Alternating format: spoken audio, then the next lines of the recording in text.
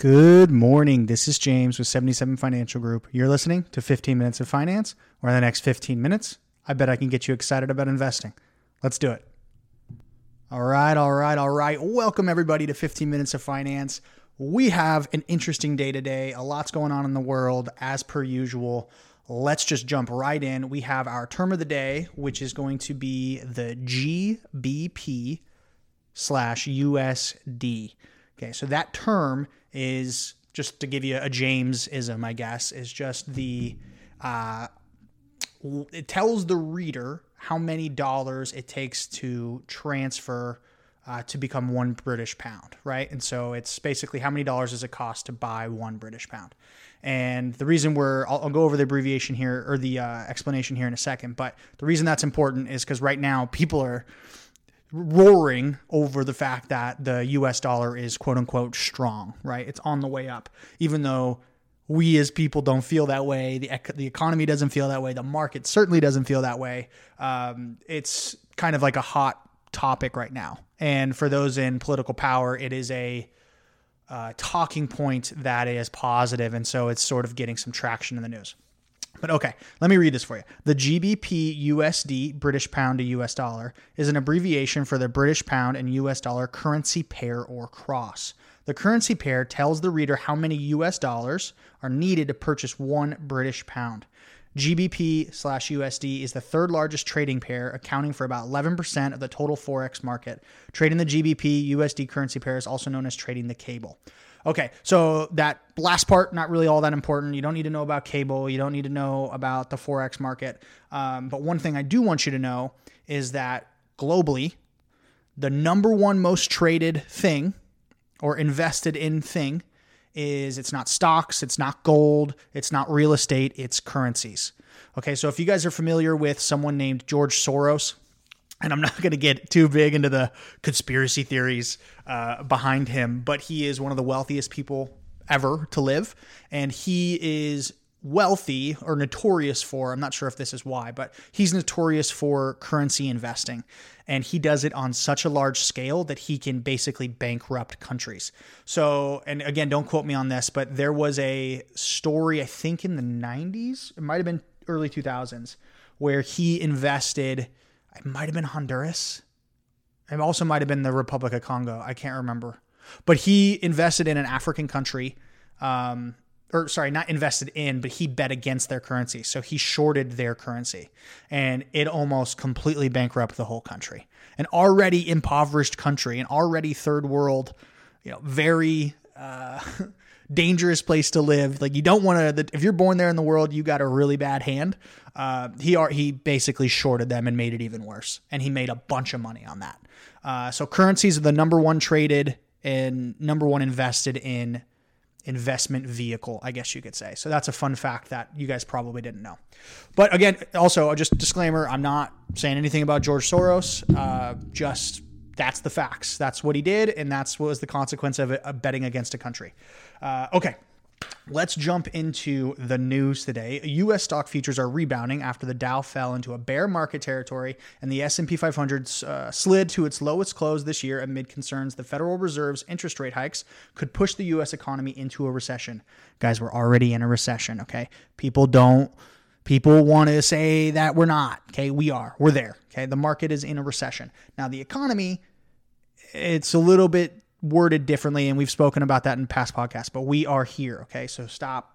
If anybody tells you different, just assume that they're not doing their due diligence and studying. Okay. Studying the world. Okay. Yesterday, the Dow fell 1.1%. The S&P 500 lost 1%, and the NASDAQ dropped 0.6%. U.S. Treasury yields hit fresh highs, rising along with the Eurozone and British government debt yields as worries rose about aggressive tightening by central banks. The 2-year Treasury note now yields 4.25%, while the 10-year Treasury yields 3.82%. The British pound reached an all-time low of $1.03 against the dollar, near parity. Oh, I guess that's not $1.03 against the dollar. It's 1 British pound it's 1.03 British pound. I don't know how they do cents out there. That's interesting. Okay, so let me just read it again. So the British pound reached an all-time low of 1.03 against the dollar, near parity as investors worried Britain's new economic plan could hurt the country's finances. While the Bank of England said it was monitoring financial markets very closely, following sharp moves in currency, bond, and stock markets. The previous record low for the pound had occurred in early 1985, prior to that year's Plaza Accord. Oil prices fell, pressured by a strengthened dollar. Light sweet crude oil is now just below $78 per barrel.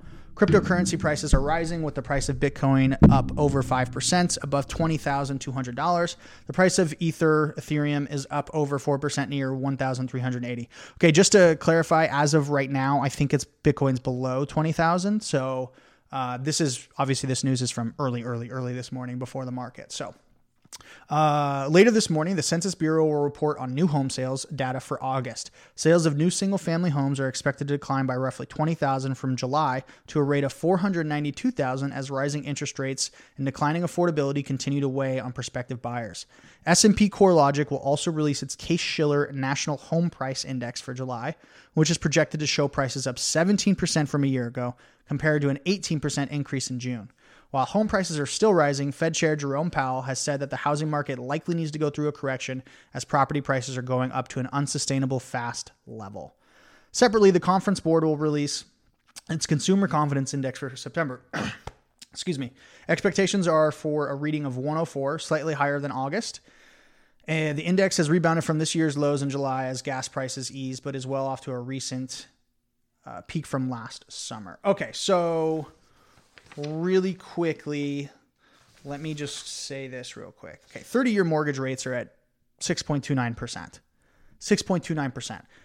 I'm at the stage of my life where I'm thinking about buying a house, and now I'm like, no way am I doing it. I'm supposed to spend whatever, $250,000, $500,000 on a loan, and then I'm going to have to pay 6.3% over 30 years. That is insane. That is, I don't know. I don't know how people are buying houses right now, unless they're using their own money, which is not intelligent.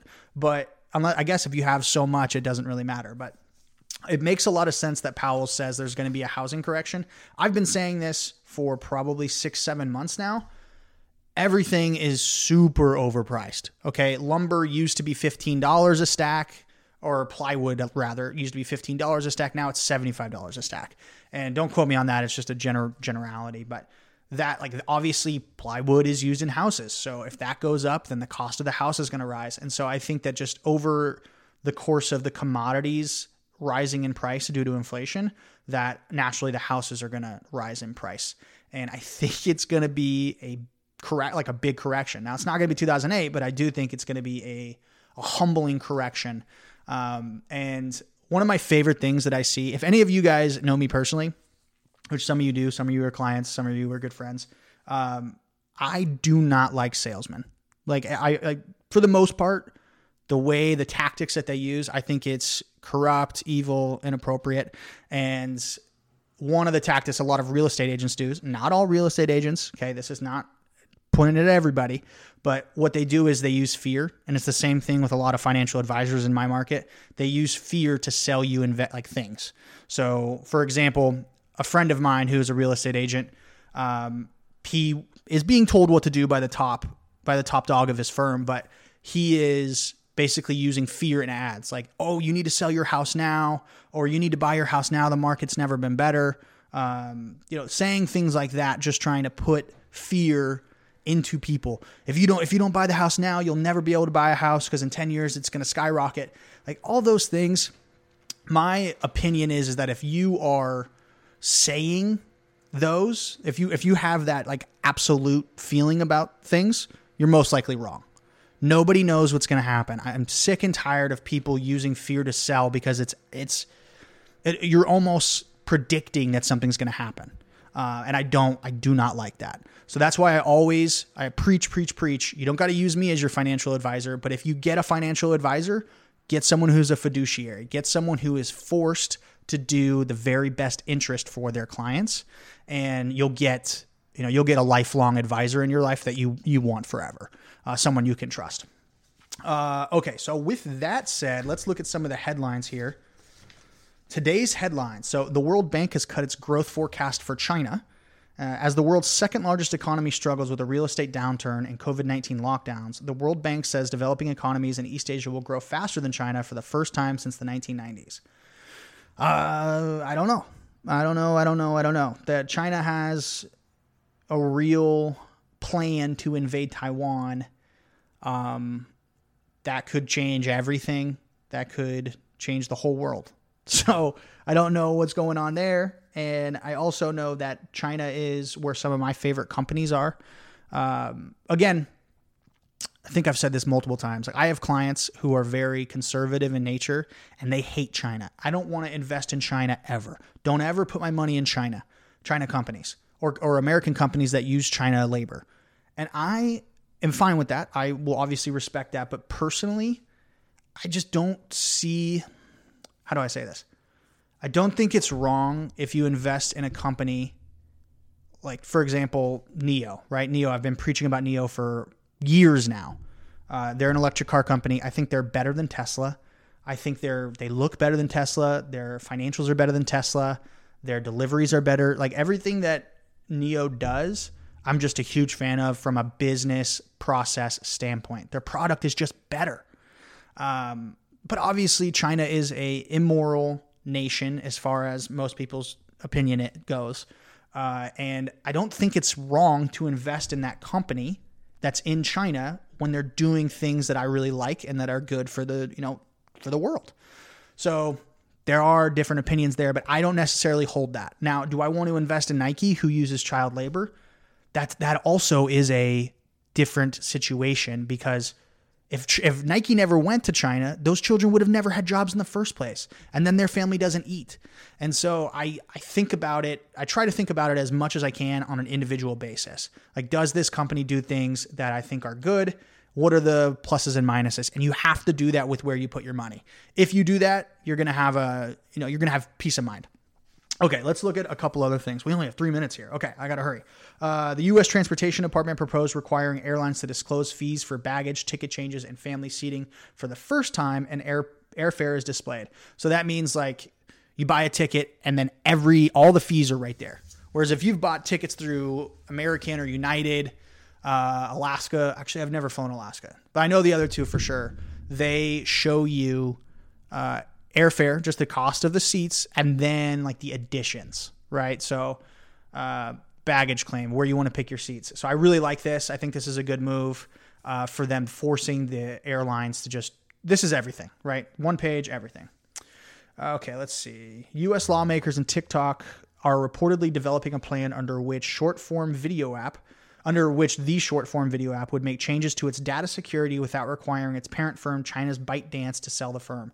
TikTok and the Biden administration have drafted a preliminary agreement to resolve national security concerns. Okay, this is a huge one. This brings us back to the China situation. I do not like TikTok. The data or the agreement, terms and services agreement that you have to, no one reads, but they just click yes to. TikTok can basically take over your phone, all your data. They can basically do everything. And I do believe that, again, hopefully I never get quote unquote canceled for this, but China, I do believe, is stealing that information and using it. And I don't know what they're doing with it, but I do believe the government is doing that. So I'm not a big fan of TikTok at all. I know it's become huge and popular, but I'm not a fan. And China owns it, right? ByteDance is the firm that owns it. So I just keep that in mind. TikTok, not a big fan. Potentially, dangerous. But who knows? Okay, so I got 1 minute left here. I want to talk to you guys about the market. So really, really quickly, there are sentiments. Some people are saying it's going to go to 3,000. Some people are going to say it's going to hover where it's at for 10 years. Stagflation. We're basically just going to have no movement for 10 years. I have been wrestling in my own heart and my mind what I want to tell clients and what I want to do with their money, because I have a lot of my clients are aggressively invested, meaning they're growth oriented. And with that comes a lot of volatility. So what do I want to do as a good steward of their money? How do I want to handle it? And this is what I would want an advisor. So what I'm doing, not that I'm perfect or anything, but I would want an advisor who thinks like this.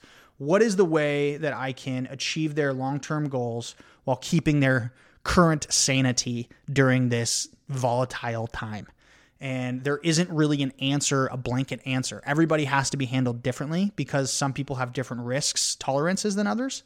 And I would recommend, and I'm going to be speaking with my clients here in the coming weeks, that you do what's comfortable. So if you want to be 25% invested and 75% cash, that makes you safe, feel safe, because you're able to, one, if it does go down, you have a buyback opportunity. And when it goes up, which it will go back up, everybody, it will, you have like a great entry point and you will earn more money than if you stayed in, right? If you just rode the wave. But you never know when the right time to get back in is. You never know.